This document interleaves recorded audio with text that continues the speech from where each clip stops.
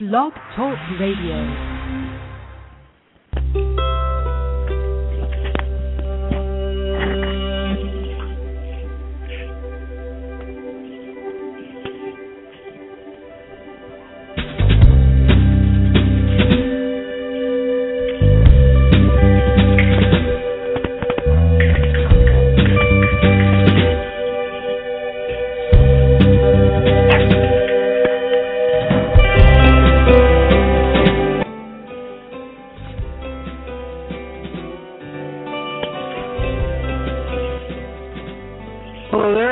To the Mind Whisperer on Blog Talk Radio. I'm your host, Michael Gordon. It is August 29th, 2013. And today in the program we're talking about soul mating, searching for two and finding one. We'll get to what that's all about in just a moment. It's a very rainy day here in Vancouver, Canada, on the West Coast. I'm watching out my big picture windows and rain's coming down on a little park. There's some Canadian geese out on the green of the park, out from the studio windows here, and they don't seem to be bothered by the rain. And my new companion Sam, my four-legged friend here, is just mellowing out beside me as we embark on a new program today and heading into the fall. So I hope that your end of summer is going well and you're looking forward to any Labor Day plans you may have. And for those of you who are tuning in for the first time, welcome to the program. You can always find us on iTunes as a free download and also on Facebook at facebook.com/The Mind Whisperer. And all of the links to the program are on our homepage here on blogtalkradio.com/The Mind Whisperer, including my blog, which has been fairly irregular, unfortunately. But regardless, here we are. And we're going to embark on the program today and talk about looking for a soulmate. And the prompt for today really comes from the very well-known spiritual teacher by the name of Ram Dass, who also was known as Richard Alpert, and he was a professor at, I believe, Stanford University, and a very celebrated spiritual teacher and philosopher and teacher of religions, and influential and definitely a participant in the flowering of consciousness in the 1960s with the introduction of Buddhist ideas through people like Alan Watts and Chogyam Trungpa Rinpoche, and etc. So today we're talking about the idea of, in fact, kind of an irony about how when we look for our other, for the sense of completion of ourselves and what our values are, maybe about, and our natural drive to find a partner in life. But on the psychological, spiritual level, we are actually kind of end up finding ourselves, and it's this paradox that's expressed in the Japanese archery known as Kyudo, which I've taken. And it's said that in Kyudo, which is not really about target practice, it's about, again, spiritually perfecting yourself, if you will, or discovering yourself, or quite simply being in the Zen-like presence of every moment. So you're focusing on your breathing, you're focusing on your posture, you're focusing on the exactness of the movements, and the effortlessness of your body in perfect form. And it's said that when you draw the bow and release the arrow, if you hit the target, you hit yourself. And that's not really a goal. It's actually kind of the opposite. It's more that if you're aiming for the target, you've lost the point. The point is about letting go of the idea of aiming at the target. It's something that's a byproduct of being correct in what you're doing. And so this is kind of an apt analogy for seeking our completion through love, that we're really seeking the completion of ourselves. And so the person that we think we may be seeking, the idea or the fantasy of the person that we're seeking, may not match the person who shows up. In fact, the person who shows up is, again, the mirror of our own internal process, or if you want to look at it in the spiritual model of karmic cycle in Eastern thought, particularly in Buddhist thought and practice, then we are really kind of accelerating our own karmic growth. What does that mean? There's a real misunderstanding of the word karma, and in the West we tend to think of it as cause and effect. Well, there is a cause and effect, but it's less that we've inherited a karmic debt that is being fulfilled as much as there is what is, and there's cycles of awareness or consciousness that we have been either engaged in or in denial of, and those will continue to play out, much like the way that we understand our psychological or psychic patterns. And referring back to Ram Dass, and he was asked this question about, I'm searching for the perfect partner, and I keep seeming to fall into repetitive patterns of, relationships that are dysfunctional, destructive, etc. And so in this quote from this posting, it's actually on his website, ramdass.org, RAMDASS, under the idea of soulmates. You can go there and read it yourself. But he's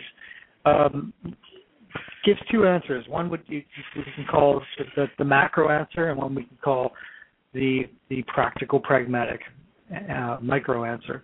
And so the macro answer, which is, he calls it the far out response, is that there really is only one consciousness. There is only one.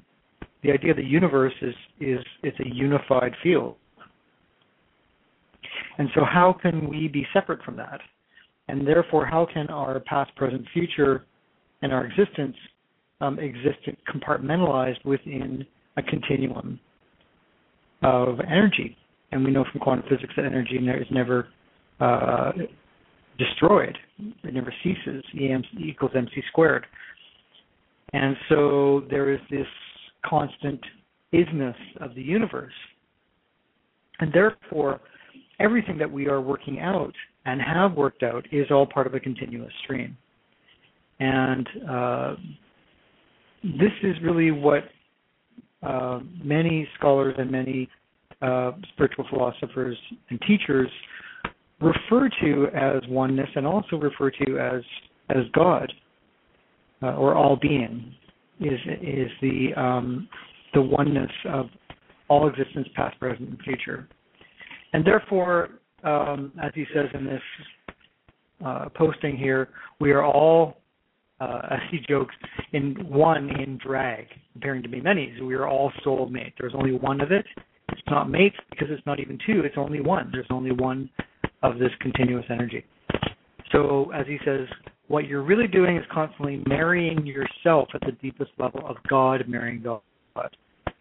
So now we're down into soul.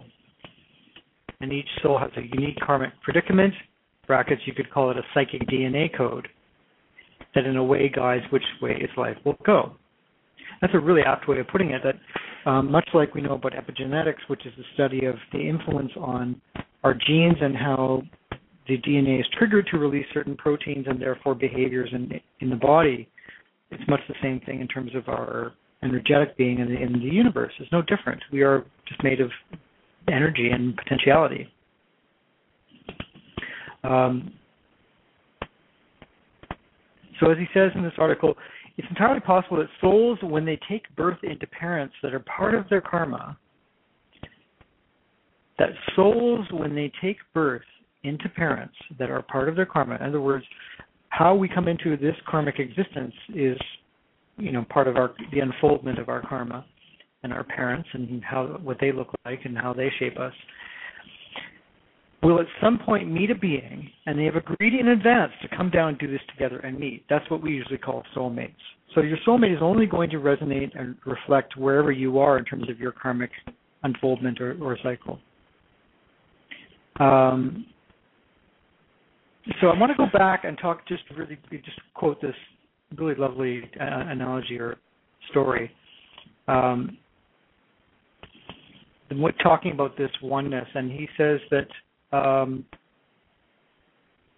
he's reflecting on the story from the Buddha, which says in terms of how long this karmic cycle has been going on, all of us have been working out these background patterns of relationships. And the Buddha's story is that, quote, if you take a mountain 6 miles long and 6 miles wide and 6 miles high, that's the distance a bull walks in a day, and a bird flies over the mountain once every 100 years with a silk scarf in its beak and brushes the tip of the mountain. In the length of time it takes the scarf to wear away the mountain, that's how long you've been doing this. Just think about that. Once every 100 years, the scarf goes over a scarf and a mountain. It goes on and on and on. In India, there are yugas and kalpas and hundreds of thousands of years, and then they start the cycles all over again.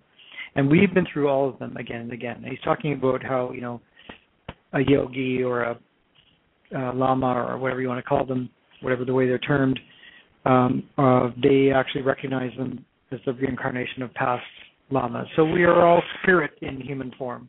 Okay, so that's a lovely spiritual conceptualization, if you will, or description. But how does that help us? And so the way he phrases it is that he talks about the stages of relationship, and if you look at it from the bigger picture, then it's a game changer, because the fantasy of romantic love and therefore this perfect person, and you've ended your search, is really, as he says, the honeymoon is over. And I'm just going to read you verbatim what he writes in the rest of this article.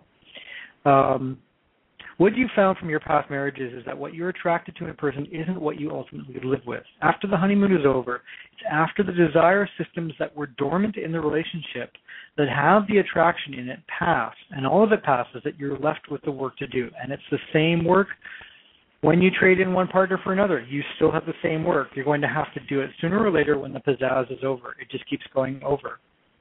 And you can't, I like this line in particular, you can't milk the romanticism of relationship too long as you become more conscious. It's more interesting than that. It really is. And people want to romanticize their lives all the time. It's part of the culture. But the awakening process starts to show you the emptiness of that form, and you start to go for something deeper. So what he's talking about is the truthness of relationship, and that is your partner is going to reflect and mirror what it is that you need to work on, because nothing else is going to trigger you the way that your partner is. Now, why is that? Because we all have growth that needs to take place. And as he said, if you want to look at it from this framework, there's something that needs to work itself out, and you come into this karmic existence through this path in this incarnation and this particular, set of circumstances with your parents and their, confluence of their background. And voila, Shazam, you have your life and your stuff, and that's what you are, and you're waking up as you go along. The question is, how awake do you want to be, and how honest are you willing to be with yourself as you go along? And uh-oh, there's the dog. There's my good watchdog there. How conscious are you willing to be? Okay. How conscious are you willing to be of and take responsibility for that being your own process that needs to unfold? Good boy, Sam. You get a taste of what it's like in my studio here. Good dog. Oh, yes, you're very protective. Thank you. So what does that mean in terms of who we attract? Well, that means that how our subconscious mind and our patterns of behavior and attraction are oriented are going to attract a partner that's going to be reflecting or resonating with that same frequency of need for change or stuckness or whatever, however you want to describe it. And we can get into real detail about what that means in terms of how we grew up, our patterns of behavior, expectations of love, and or our negative subconsciously held patterns of worthiness, from how we grew up, and et cetera, et cetera. And there are strong predictors for that in terms of how we're raised and whether we had secure parenting or not. And if we had secure parenting and a model for loving relationship, then there's a strong predictor that later on we're going to have an intact sense of wholeness and self-esteem and self-worth, and have a better chance at a healthy relationship and finding a long-term partner if that's our value system. So you can see how all of these things are at play at a very deep level and set the stage. They're like the backstory. The backstory, if you're looking at a play and the sketch of a character and what makes them tick, and how this all gets presented and works itself out in terms of the arc of the story of the play. And that's what our lives are. There's this, again, replaying of this story until it gets resolved. So really, when we're looking for a partner, we are looking to heal ourselves. And the more conscious you are about that process, the better chance you have of allowing someone to help you. And that's really what it comes down to, is Harvo Hendricks and Kelly LaHunt say in their work, which they famously developed the Imago system of understanding object relations, which goes back to Freud and the idea of how we relate to love and relationship, from our early attachments into our adulthood. And we are really seeking, to borrow from Jung, we really are conjuring up our shadow self, or that which we need to work on, that's hidden in the corners. And so the more conscious we are about that, we're allowing that person to love us as we are. And that's what we're all trying to do, is love ourselves as we are and get out of our own way and be who we really are. So as the show progresses and we move forward, again, I've said this in the past, but my goal is to bring more guests onto the show and more interviews, and it's certainly more interaction with callers. If you come to the website, you can see there's a call-in number, and you can always email me or contact me through the Facebook page and suggest topics or guest speakers or guest interviewees for the show. But for now, this has been a very enjoyable introduction to the idea of looking at the idea of what a soulmate is. I'll just read the last little bit of this article here from Ram Dass, and he says, "You begin to see how you keep coming to the same place in relationships, and then you tend to stop because it gets too heavy, because your identity gets threatened too much. For the relationship to move to the next level of truth requires an opening and a vulnerability that you're not quite ready to make. And so you entrench and retrench.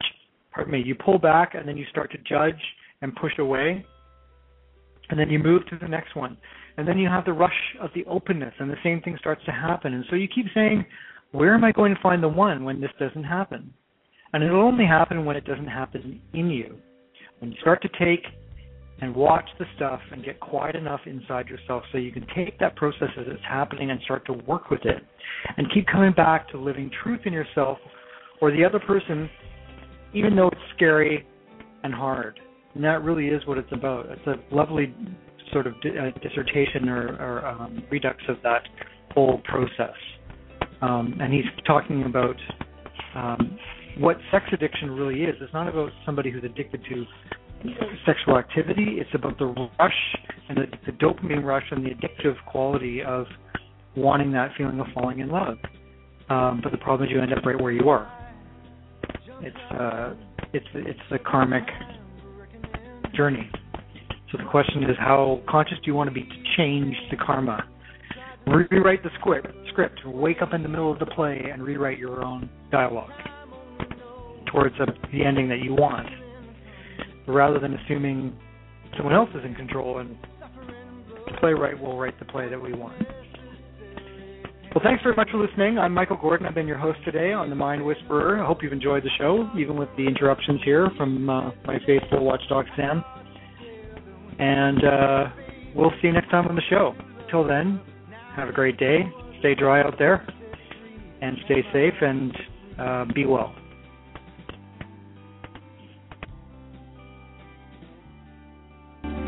Love set you free, but only if you see it's only love, just a mirror of all the ugliness we fear. Stuck in my head.